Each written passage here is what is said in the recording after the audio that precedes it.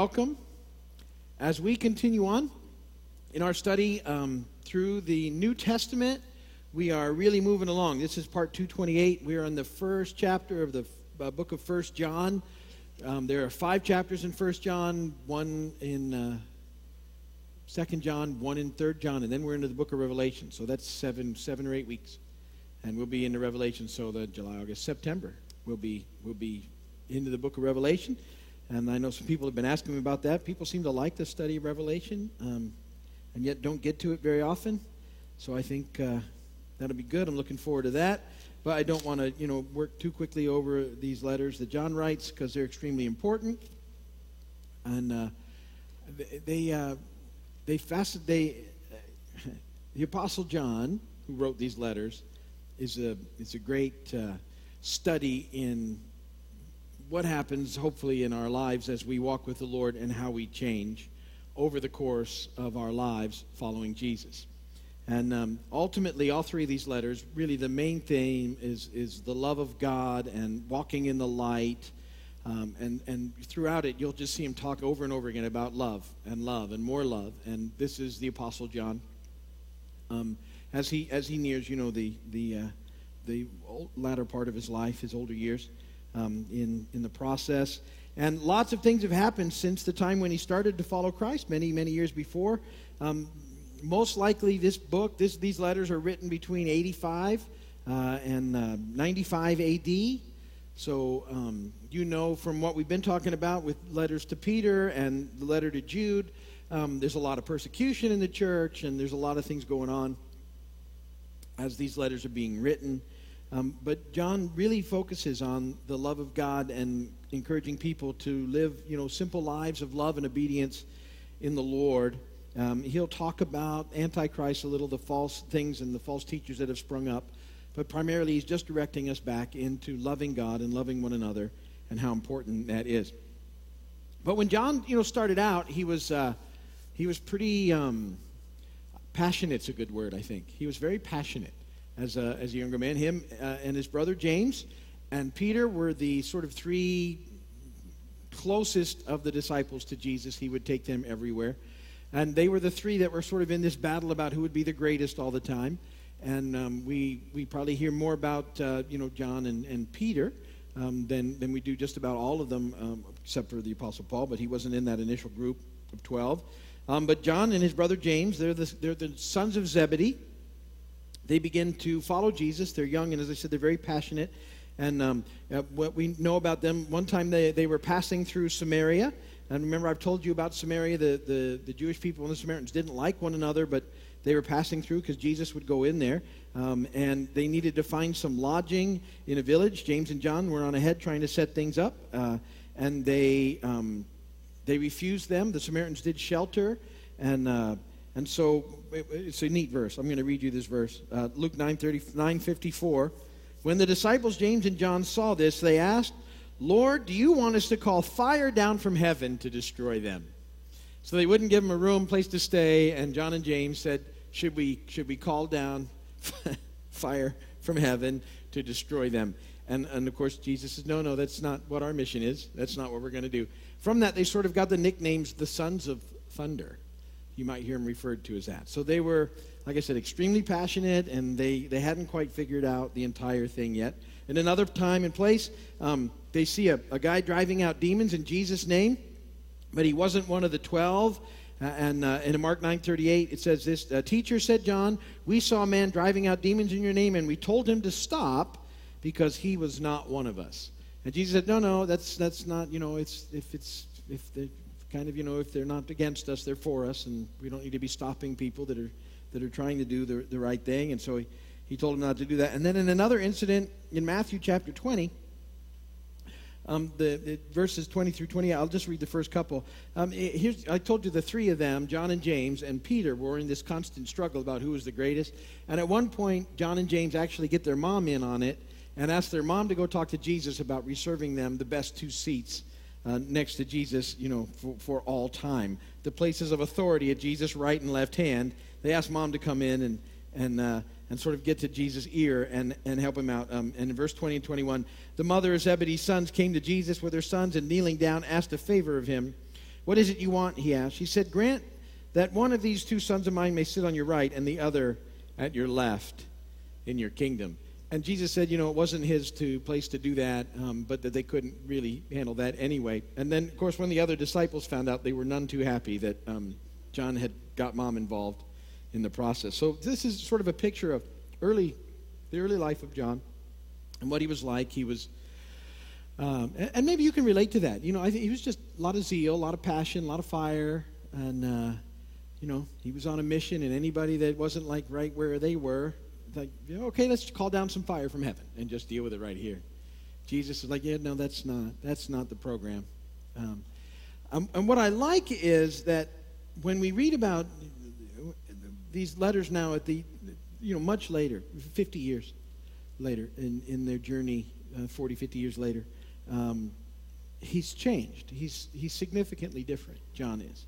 And it's not that he's any less passionate, he's just less sort of severe in his passion. And he's a man now who talks constantly about love. He's extremely gentle.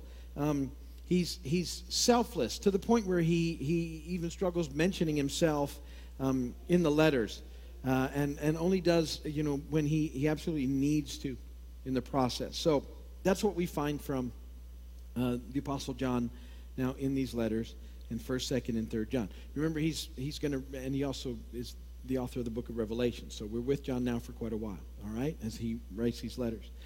And so probably they were written from Ephesus at around, like I said, AD 85 to 95, and circulated throughout the churches of Asia. They were accepted by the whole church, immediately as God-inspired canon. And we actually have historical teachings, expositions from John's writings as early as 150 AD. That means the church had already accepted them, was teaching from them in 150 AD, which is really pretty quick. And they were probably doing it sooner than that. We have records of it right there. And so 1 John 1 really is a pretty small, simple introduction to the book, and I'm only going to do that part of it and just talk for a few minutes about it tonight. And then the second chapter is a little longer, and the other chapters are pretty short, but filled with all sorts of amazing stuff. And so let me read to you 1 John 1. You can follow along if you have your Bibles, or if you're in the notes with me, or whatever translation would be good. I'll be reading out of the NIV. But here we go. That which was from the beginning, which we have heard, which we have seen with our eyes, which we have looked at and our hands have touched. This we proclaim concerning the word of life. The life appeared. We have seen it and testify to it. And we proclaim to you eternal life, which was with the Father and has appeared to us. We proclaim to you what we have seen and heard, so that you also may have fellowship with us. And our fellowship is with the Father and with his Son, Jesus Christ. We write this to make our joy complete. This is the message you have heard from him and declare to you. God is light. In him there is no darkness at all. If we claim to have fellowship with him, yet walk in the darkness, we lie and do not live by the truth. But if we walk in the light as he is in the light, we have fellowship with one another, and the blood of Jesus, his Son, purifies us from all sin. If we claim to be without sin, we deceive ourselves, and the truth is not in us. If we confess our sins, he is faithful and just, and will forgive us our sins and purify us from all unrighteousness. If we claim we have not sinned, we make him out to be a liar, and his word has no place in our lives. And blessed be the word of the Lord. So, we've just spent time over these last few weeks talking about 1st and 2nd Peter and the book of Jude, and how they were having to deal with false teaching and the false teachers. And that problem has only gotten worse now, a few years later, as John writes. These false teachings are causing a great deal of confusion for the believers in the early church.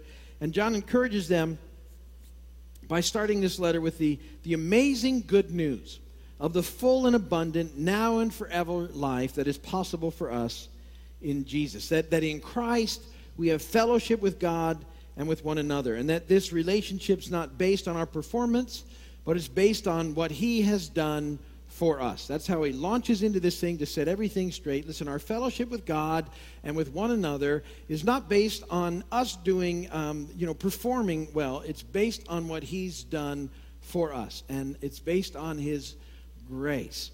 Because a lot of these teachings that had come in were off in both directions. Either they said you can do whatever you want to do. The Gnostics said because your spirit being is separate from your flesh, and so your flesh can do whatever it wants, and it's a non-issue, which certainly isn't true. Others were holding them to such a tight definition of holiness that they felt like if once they sinned, which they couldn't live up to that definition, that they were no longer in relationship with God at all. And John was coming to say, listen, here's the deal. Our relationship with God and our fellowship in Christ with one another is not based on our performance. It's based on what he's done, and it's based on his grace. And that we need to understand that that's what moves us forward in the process. But then he goes and he makes this point. We talk about this all the time in verses 5 through 7. In response, our response to what he's done for us. We can't earn it. We can't perform well enough to receive it. It's all by grace that we are now in relationship with him, because all of us have fallen short of the glory of God. In response to that, our heart's desire is now to live by trying to do the next right thing. He says this in verse 6 and 7. If we claim to have fellowship with him, yet walk in the darkness, we lie and do not live by the truth. But if we walk in the light as he is in the light, we have fellowship with one another, and the blood of Jesus, his Son, purifies us from all sin. And I talk about this with you often. See, our heart's desire is, my heart's desire, let's do that. When I get started every day, my sincere heart's desire is I just want to walk with Jesus. I want to live for him. I want to spend the day in him and with him and through him, and live a life that pleases him. That is my heart's desire. I understand that I will never perform well enough. I understand all those things. And yet that understanding doesn't cause me to want to go and do whatever I want to do. It does the opposite. It makes me want to live for him. However, I still sometimes do things that I shouldn't do. This is part of where I'm at. It's not what I want to do, but it does happen. It takes and comes out of me in the process.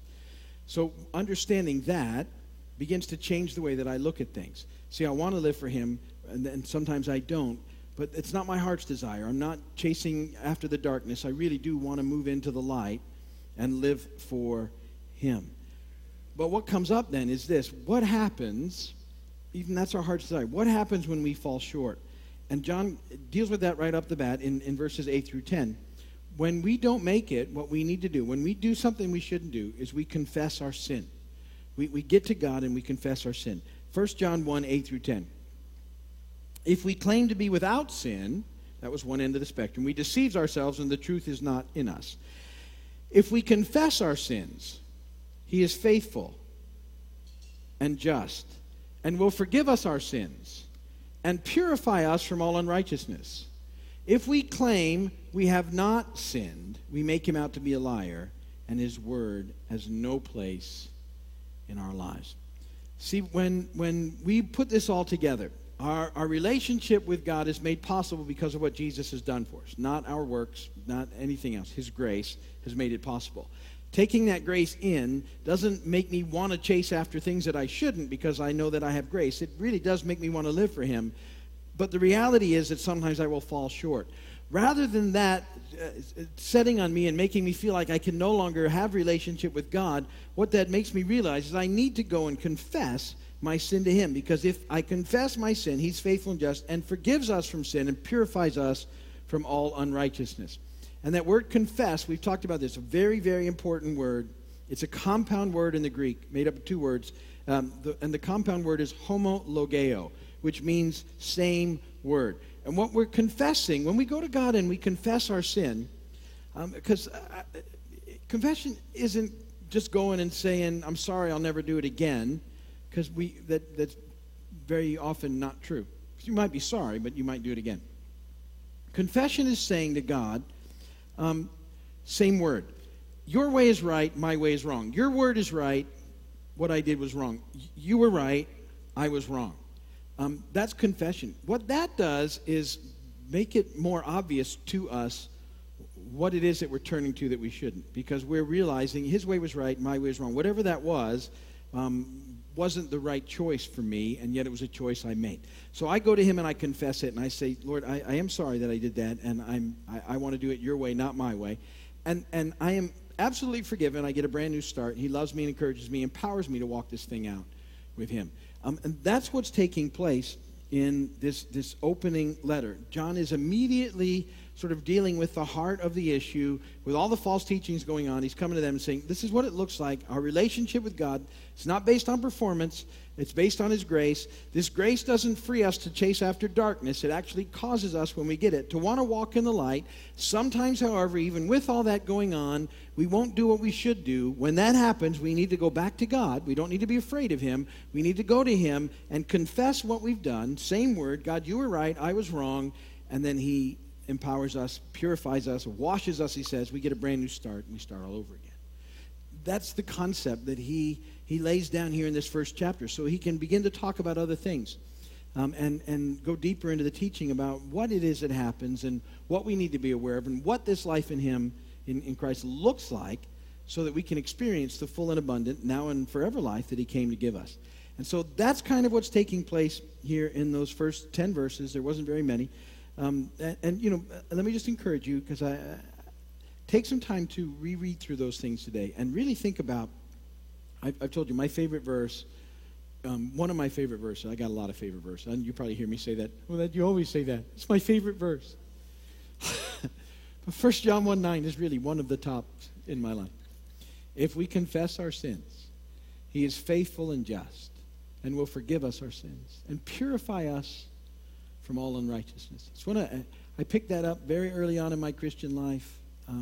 I used to just, I had a little pocket Bible. You know, when I first got saved, I used to run nightclubs, and I was working in Marathon, and that's what I did. So I kept doing that for some time. And I had this little pocket Bible that I would carry around. And when I just couldn't take the craziness, man, I would just like escape into the bathroom.